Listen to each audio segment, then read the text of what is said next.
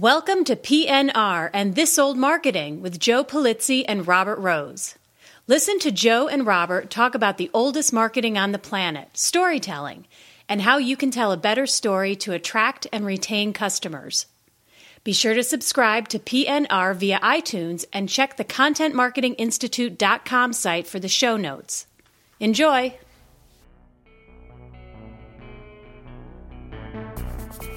And now, for your listening pleasure, here's Polizzi and Rose, PNR with This Old Marketing. Take it away, boys.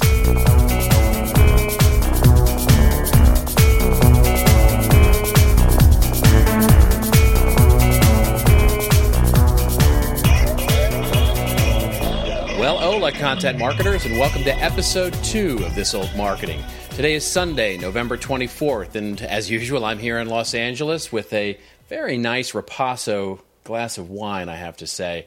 My friend, good friend, and colleague Joe Polizzi, the godfather of content marketing, is in Cleveland. How are you doing, Joe? I'm sorry to hear about your Browns today.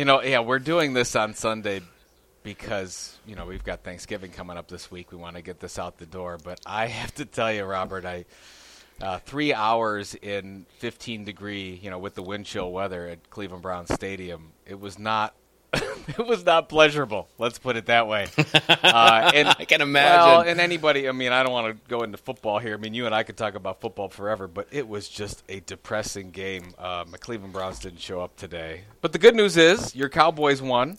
So they did indeed. They gave me a heart attack, as they usually do. But actually, I think Tony Romo was a little bit a clutch player today. So it was a good day. A good day was had by all. The wine is tasting a little extra sweet today. Well, I do have to say it wasn't. And I don't want to make it sound like it was a bad weekend, but we had actually on Saturday, for those Whovians out there, we had a little Doctor Who party on Saturday. My two boys are really into Doctor Who, and Saturday was Doctor Who's 50th anniversary party, and oh my gosh, it was. And I've watched some of them just because the kids watch it, and boy, I didn't realize how big a deal this was. It was got it's tons huge. of press and everything, and so we watched it, and I've never seen my kids get so excited. They're like yelling at the screen when all the when all the 11 or 12 doctors are showing up in screen, and it was fantastic. It was nice to see the kids so excited about that.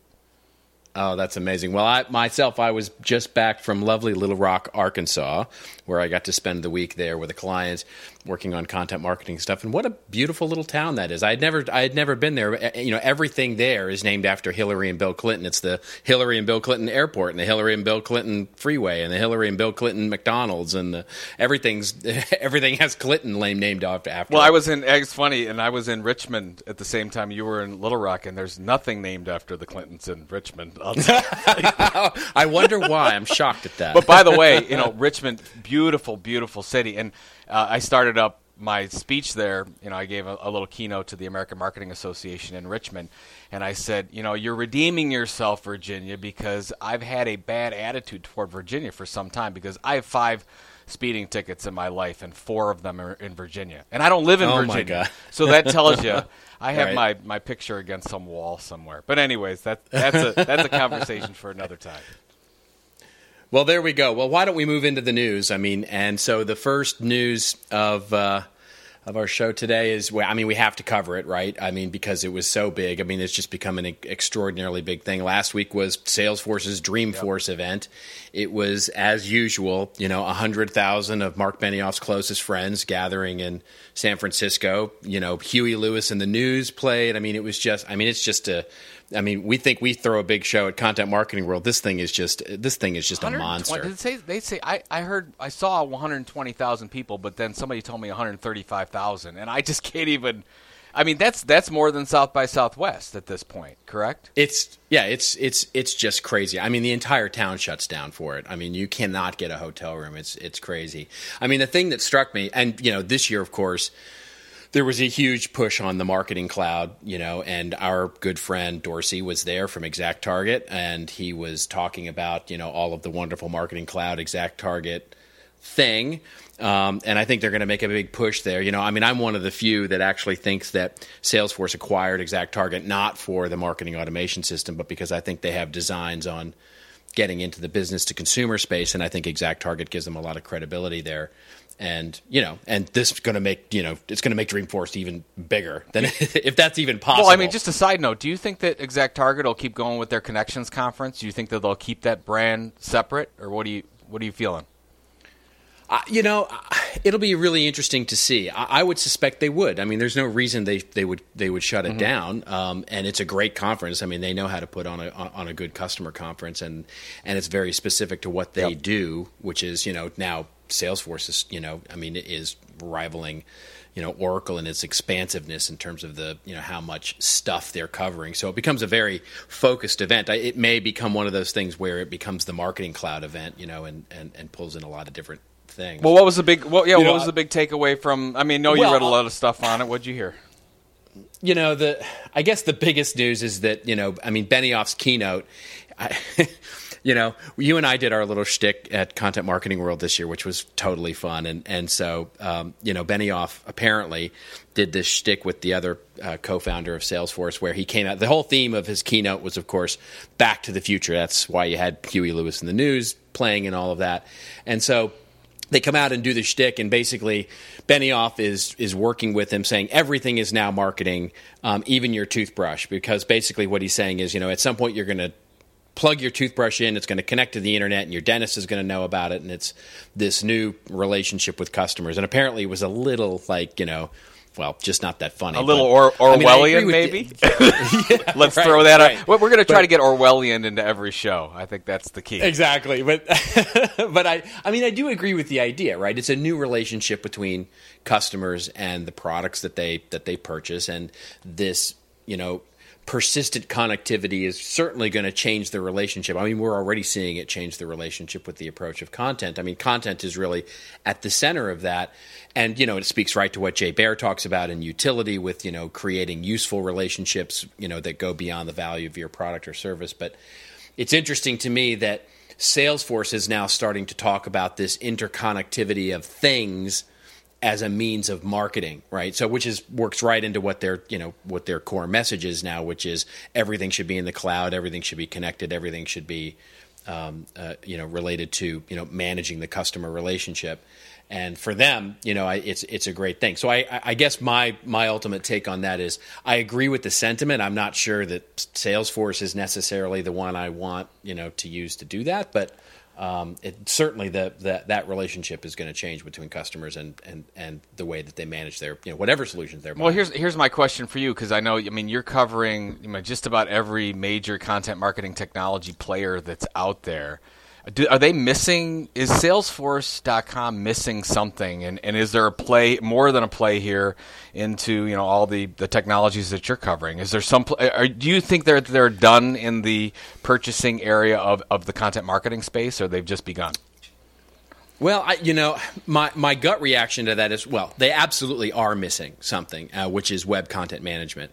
And far be it, I was surprised to see Oracle be one of the first movers here to, they needed something to bolster Eloqua's capabilities with web content and to be able to present it across different channels. And Compendium is just exactly that. And why Salesforce hasn't done that, mystifies me. I mean, they have they supposedly have a web content management type of solution that they've been very quietly marketing for the past few years, but it's not very capable at all. So why they haven't bought a cloud-based or install-based, quite frankly, web content management solution still mystifies me. But there's a number of the enterprise solutions that are out there that, Marketo hasn't bought a web content management solution yet either, and that still, is mysterious to me. And somebody is going to buy a web content management vendor here soon, and Salesforce may be the one to do it. Well, I'll tell you, the thing that I just keep looking at when I see this thing is that, wow, we are still in the beginning of this. It looks like this is, how long has Salesforce been around? Not very long. And look at, what did they report? 10 years, they were just reported really. In the most recent, I think you sent me the most recent quarter, they just hit their first $1 billion quarter, correct? Yeah, $1 billion quarter. Good. $1 billion quarter. And they're going to be a $5 billion a year revenue company next year, according to Benioff. Yeah. Well, here we go. Absolutely. Yeah.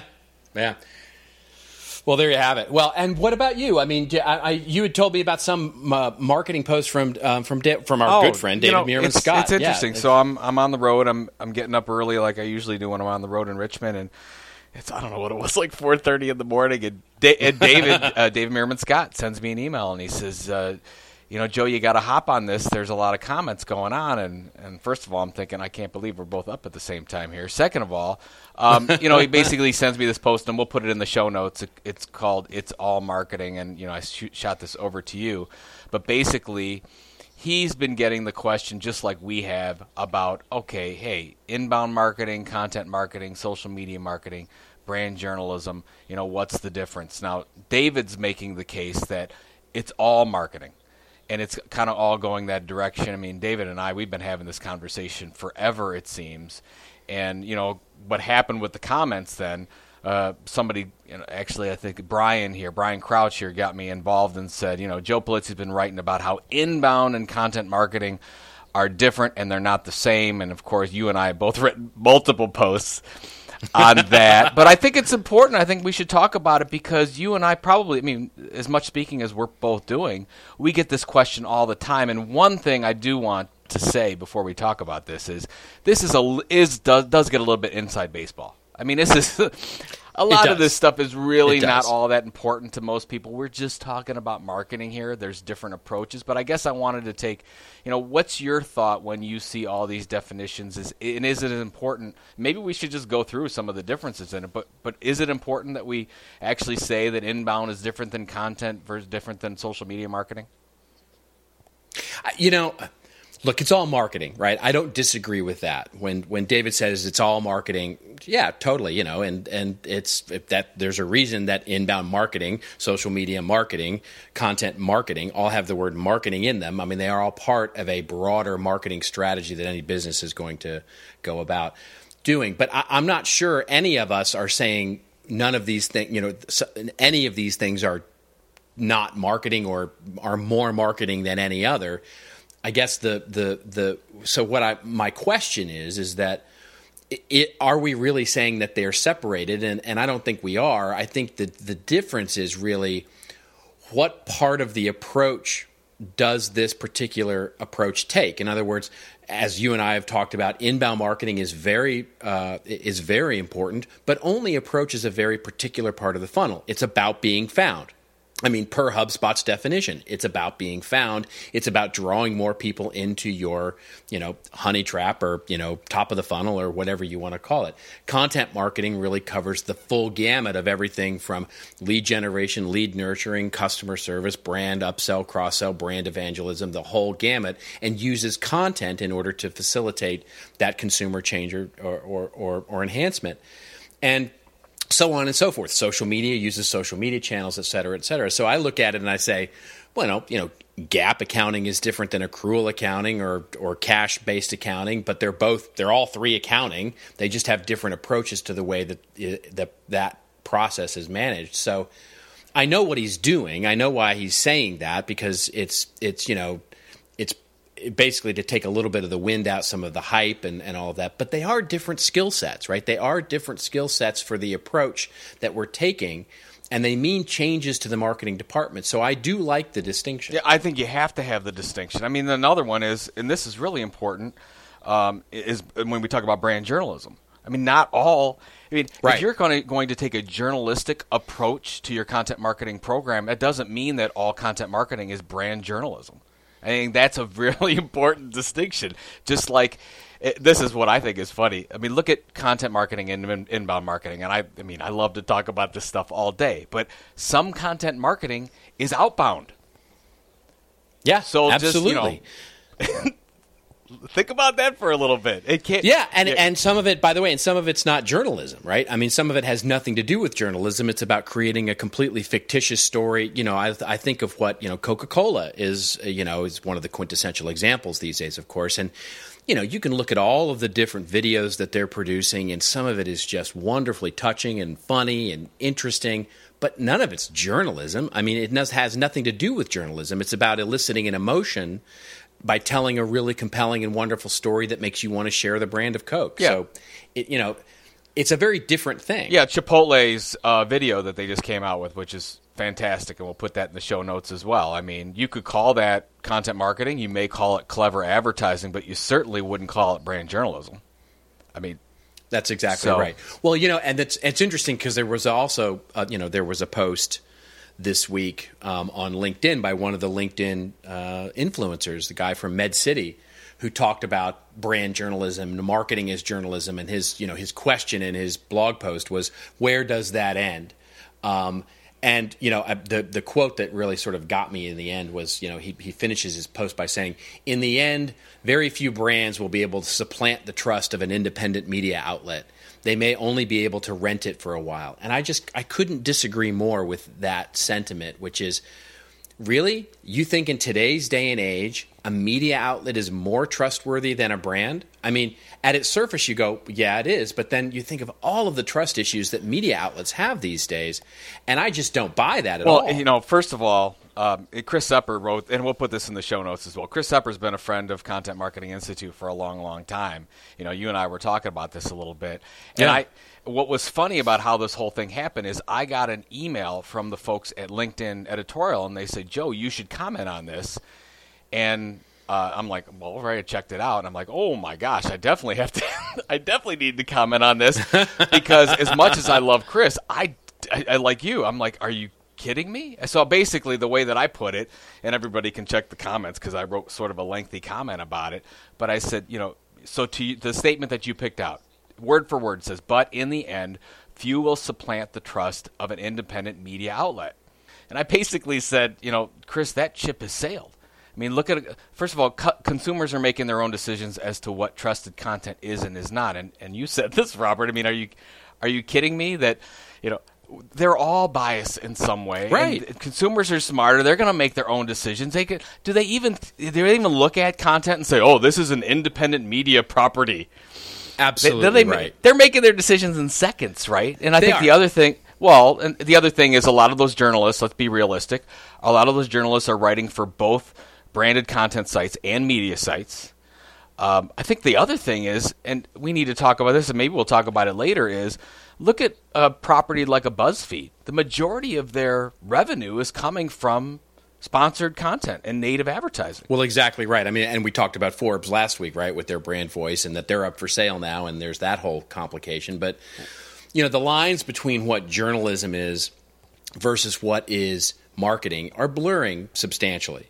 And, there's a whole other debate around the ethics and around how magazines are going to keep those walls up and where journalism lies and how they're going to take sponsored content in. And I buy all of that. But quite frankly, as a marketing person, I don't have a dog in that fight. So I'm going to take advantage of where I can get trust, engagement, and tell my story the best. And if that's me telling it on my own in a sponsored story on another platform or on my own platform, great. Or if it's a journalism telling my story through a public relations effort or whatever it is, I'm going to take it. The idea that one is more trusted over the other these days is a little silly to me. Well, I think the other thing is, and I think we talked about this, we've talked about it many times, but even last week a little bit when we were kicking around the idea of Forbes getting sold. Brands today, for the most part, have so much more investment resources than media companies do.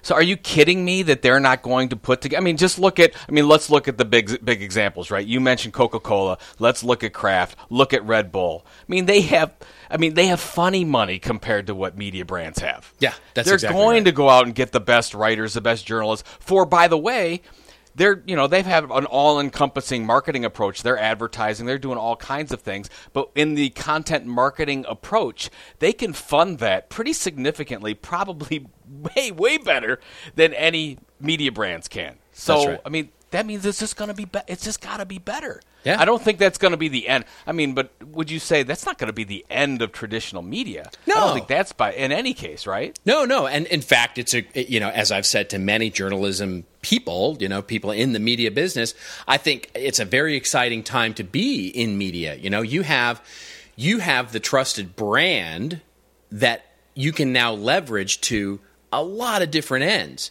it's just the landscape is changing significantly, and the way that you go to market is just very different. I mean, well, and so this segues nicely into the last story we have in news anyway, which is this idea of native advertising, right? And the spending, which is just exploding. I mean, eMarketer came out and revised actually their initial estimates on what the spending was going to be, up to $1.9 billion on sponsored content this year. That's up 24% over last year. I mean,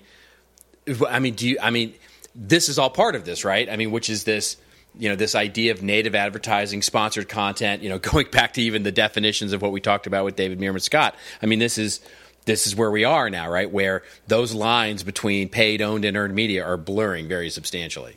Well, and then we've been seeing this for a while, and now that we've gotten in heavy into digital, and we've sort of there's a lot of publishers out there that say that they finally found their business media model because of the move to native advertising. Right. But I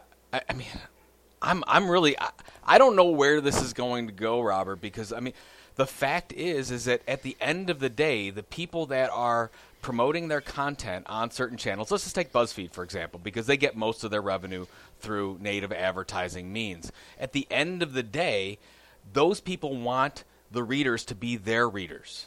Yeah. It's a rent-to-own strategy.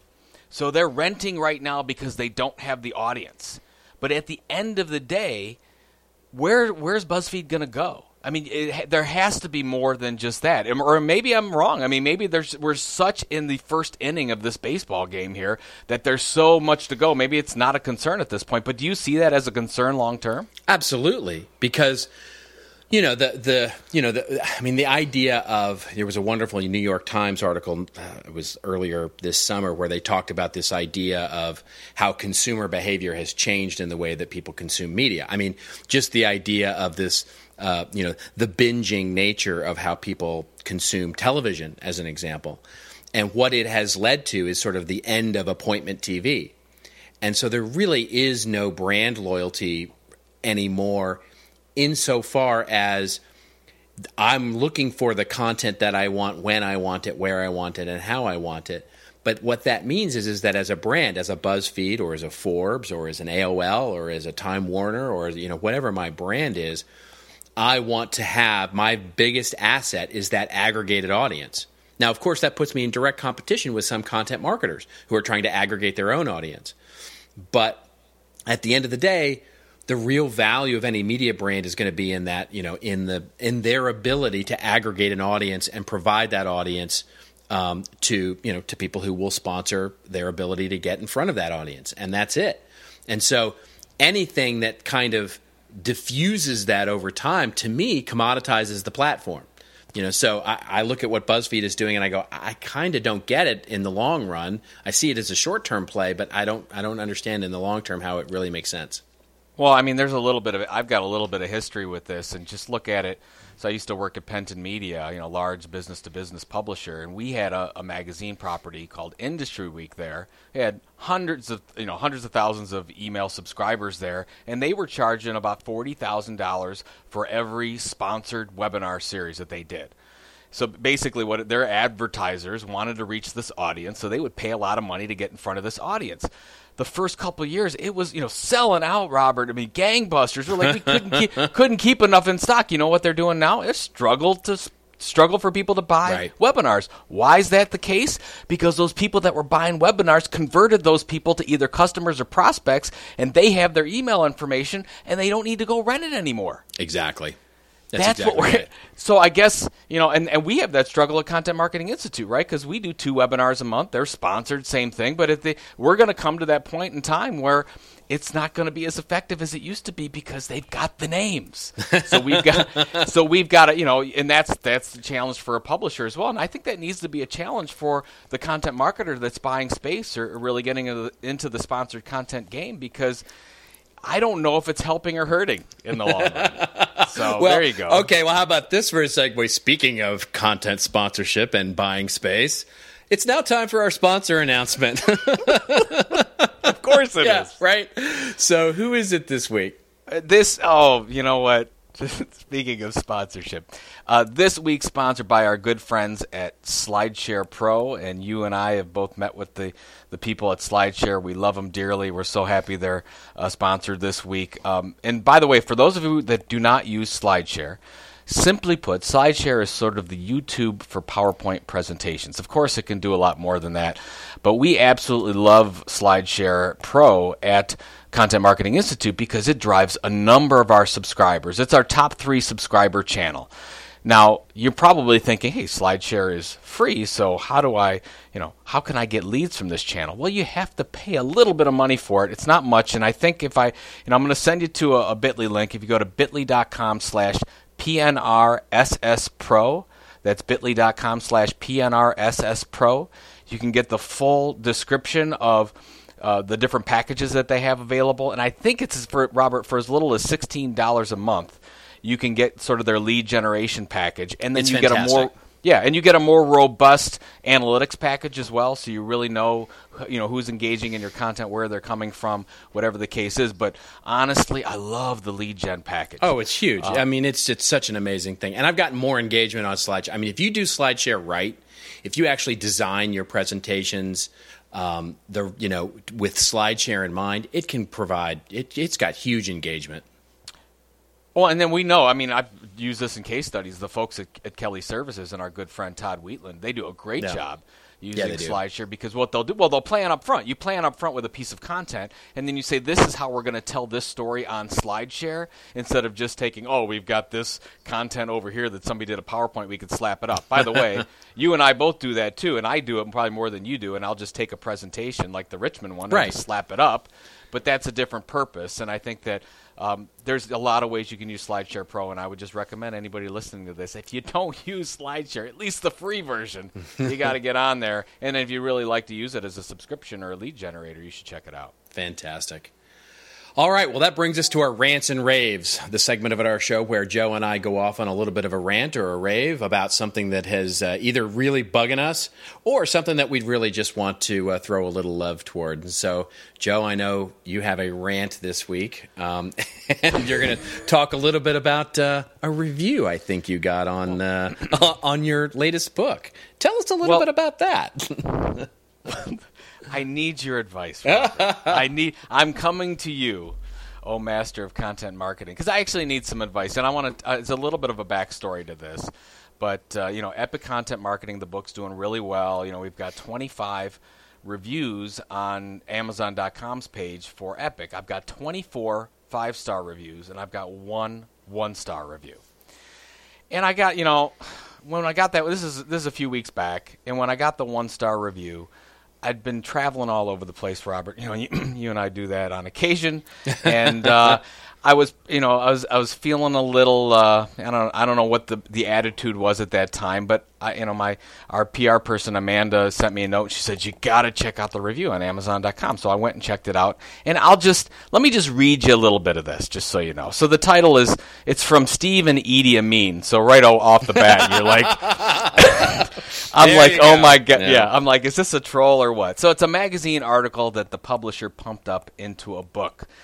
So it says, Joe may be the godfather of content marketing, but the tips in this beefed-up pamphlet are pretty thin gruel. Ooh. Mission statements? I know. Mission statements, voice of customer, focus on content quality, measure results.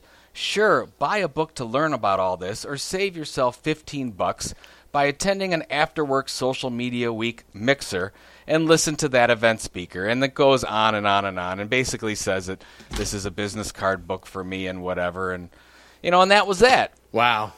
Now, before I get your advice on this, Robert. Okay. I most often, and I get this stuff all the time where somebody says they don't like a post or whatever. I'm usually very thoughtful. I'm sorry you didn't like it.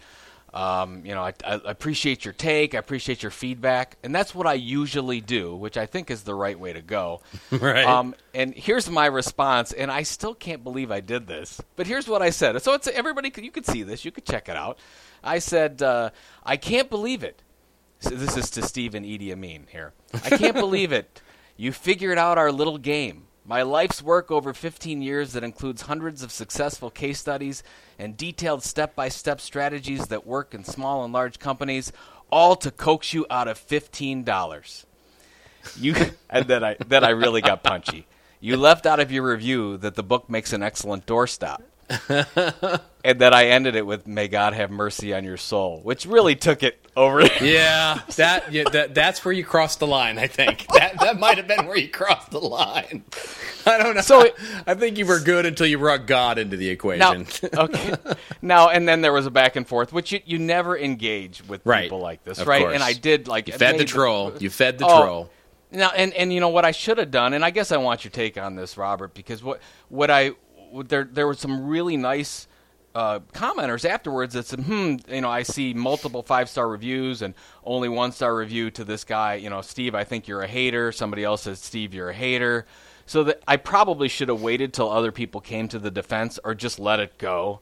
But let's go out there, because to all the social media content marketing folks listening to this, why don't we learn from Joe's mistake here? And what would you have done in this situation? Look, I don't know that it was a mistake. I don't know that. Did you see there was a wonderful thing that's going around?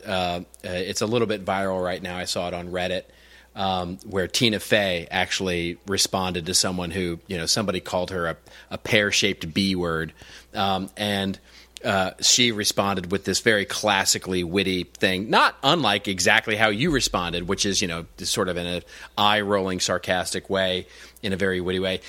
Look, you can argue whether it was a mistake to feed the troll or not feed the troll. Probably was, because there's an engagement there now, sort of inherent in that. But I think your response was right on the money. I mean, I think at some point we need to not take ourselves so seriously and just, and not worry about this. I think the people who are going to like the book are going to see right through that. And the people who would listen to that review, quite frankly, it's kind of like, well, if they're going to listen to that review, they're going to come away with the same opinion anyway. So, I think I just gave it too much credibility, and I think my after, because there's some back and forth, and if you want the details, we'll put it in the show notes. You can have fun looking at some of this back and forth. But my next response was, if you send me your receipt, I'd be happy to refund your money. That's what I said. No, that's and the there mistake. was no, there's been no. Say that. Well, you wouldn't even say that? You wouldn't do that? No, hell no. I would not say that. I'd be glad. I think I would have responded with, yeah, and I have your $15. Thank you very much. It's like, you can say something like, and you know what? I'm going to take that $15 and I'm going to buy something completely frivolous with it. I'm going to go. But you know what? I'm going to go buy a bar of soap or something with it. But I think it's easier for us. I mean, sort of as individuals. I mean, I run the company at CMI, so I mean, whatever I do, I do it, and the buck stops with me, I guess.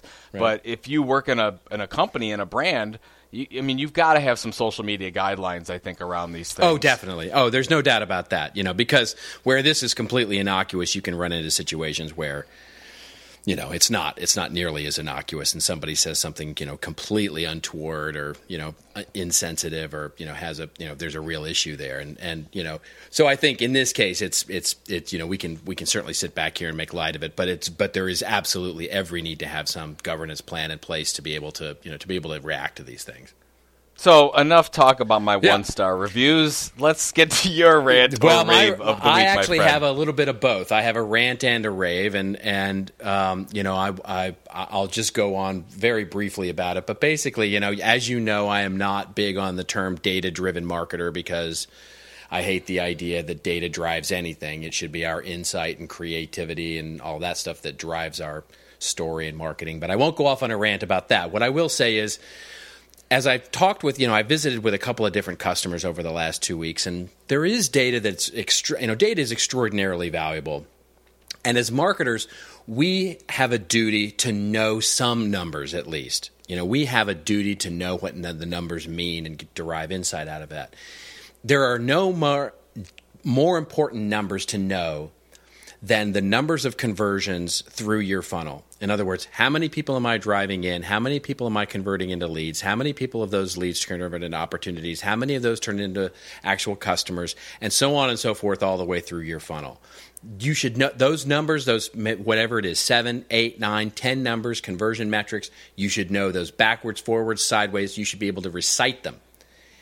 And when you don't know those numbers, you have no idea where it hurts. In other words, you have no idea whether you need to generate more leads, more sales, more customer loyalty, more upsell, cross-sell. You don't have any idea. And so therefore, you can't market.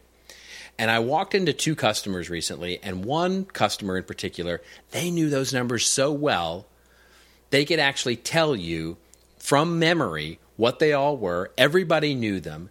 And they knew exactly where to apply content to improve what they were trying to improve. It was just amazing to watch them work through it, and it freed them up to do a creative, to be more creative, to spend time on working through their story, to spend time on trying to figure out what blog post was really going to stand out, what story, what white paper was really going to make them differentiate. And then I walked into another customer where they had no idea. They had no idea how many leads they were generating, how many conversions they were creating, how many opportunities they were creating, how many customers they were actually retaining on a month-to-month basis. And so when you say, well, where should we start with your content marketing strategy? They have no idea. They have no idea if it's brand awareness. They have no idea if it's lead generation. They have no idea if it's customer retention. And until you know those things, you will not be able to be effective. So from a number standpoint, I'm not a math guy. I'm not a data-driven marketing machine by any stretch of the imagination. But knowing those numbers is so incredibly important. I just couldn't stress that more. So it's both a rant and a rave this week. I guess let's say that you go into the second one, and you did, and they're looking for buy-in on content marketing. What's the first thing you say?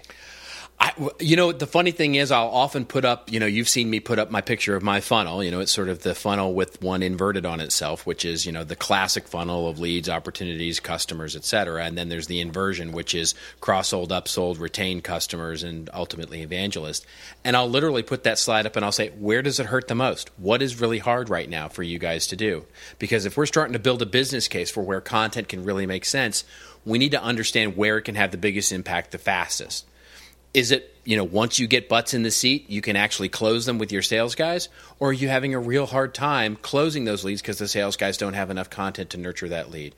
Or do you have a real loyalty problem? Is your churn rate too high? Where does it hurt the most?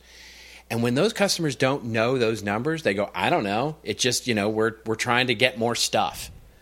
And that's when you have a really tough time building a business case, because then why are we creating content to begin with? What customer behavior are we trying to change or enhance? We don't know. And that's when you have to back up and go, all right, we need to really figure out where you are before we can even start to approach a business case for content. And that's why you see a multitude of companies just creating lots of stuff. Right? That's right. That's exactly right. We need more stuff. We need more content. We need more blog posts. We need more white papers. We need more, because if you don't have a strategy, more is always the answer. Exactly. So what about our old marketing example? We have this old marketing, this is our show. We're looking at history. I know you've got a great example this week. I have a fun time digging through the old examples and going through the Content Marketing Institute archive. So here's a cool one that I found, and I knew about it. But I always picture like this, the end of Indiana Jones, where we open up the Content Marketing Institute archives, and it's that giant thing with all the crates. It's like dun, dun, dun, dun, da, da, da, with the crates that go on forever. I didn't picture that at all, my friend, but. But that's fine if you want to picture me doing that. Yeah, exactly. It's a little less exciting than all that. Well, but hey, that's all right. So this is did you even know about WLS Radio? I did not. I did not.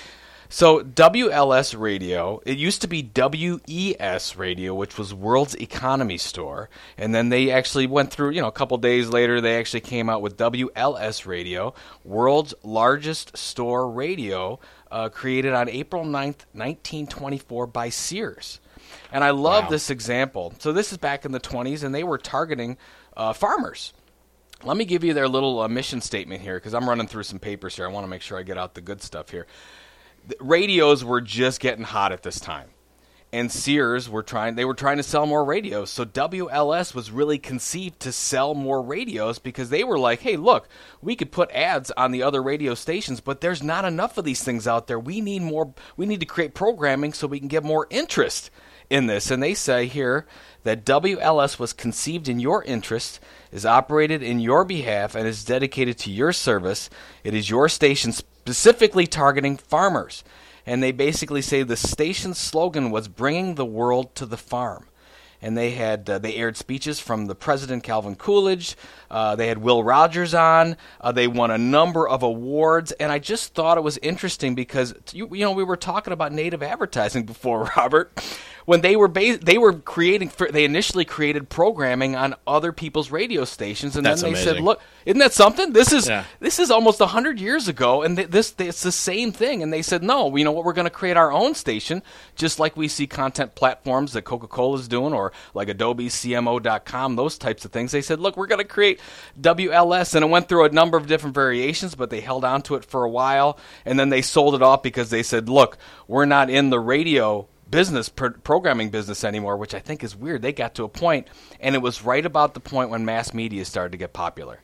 So remember the 50 years where we just said, "Oh, look, we're just going to interrupt people and advertise," Right, exactly. And that's the way to do it. But I think that Sears had the model here. I think this was it, and then they went away from it. And so I just think, if you get a chance, we'll put it in the show notes. It was world's largest store radio, and some fantastic stuff. We'll put some radio tidbits in there as well. But I just think that's a fantastic example from almost 100 years ago. That's beautiful. That's beautiful. And see, how great it is that it came from Sears, one of the classic brands of all time. Absolutely, good stuff. So Thanksgiving is coming up, my friend. Any plans for this week? You're going to sit with family, I hope. We're gonna have some family time as well, like we always do, and just be thankful for all that we've been given. And it's been just a wonderful year. And of course, you and I have had a great time together over the past many years. So thanks for that. And looking forward to a little bit of downtime. And I'm back on it. Back Sunday. See if we can catch up a little bit and back to the grind. And then I've got basically 2 and 3 weeks of pretty significant travel until we close it down for the holidays. Absolutely, and the same with me. I'm so very thankful that I've been part of what you and CMI have put together, and I just feel so blessed to be here. And I'm looking forward to a few days of downtime myself, and then like you, I'm back on the road starting next Sunday, going and doing some pretty significant travel from then until mid-December. But of course, not missing an episode of This Old Marketing, and for another episode 2 here. That's it for Joe Polizzi. This is Robert Rose. Remember, if you'd like your question answered on the show, make sure to tag us on Twitter. The hashtag is ThisOldMarketing. Or you can send an email, of course, to thisoldmarketing@contentinstitute.com. Again, this was episode number 2, and we hope you look forward to another 50 more of these over the course of the next year. And remember, it's your story to tell. Tell it well. We'll see you next time on PNR.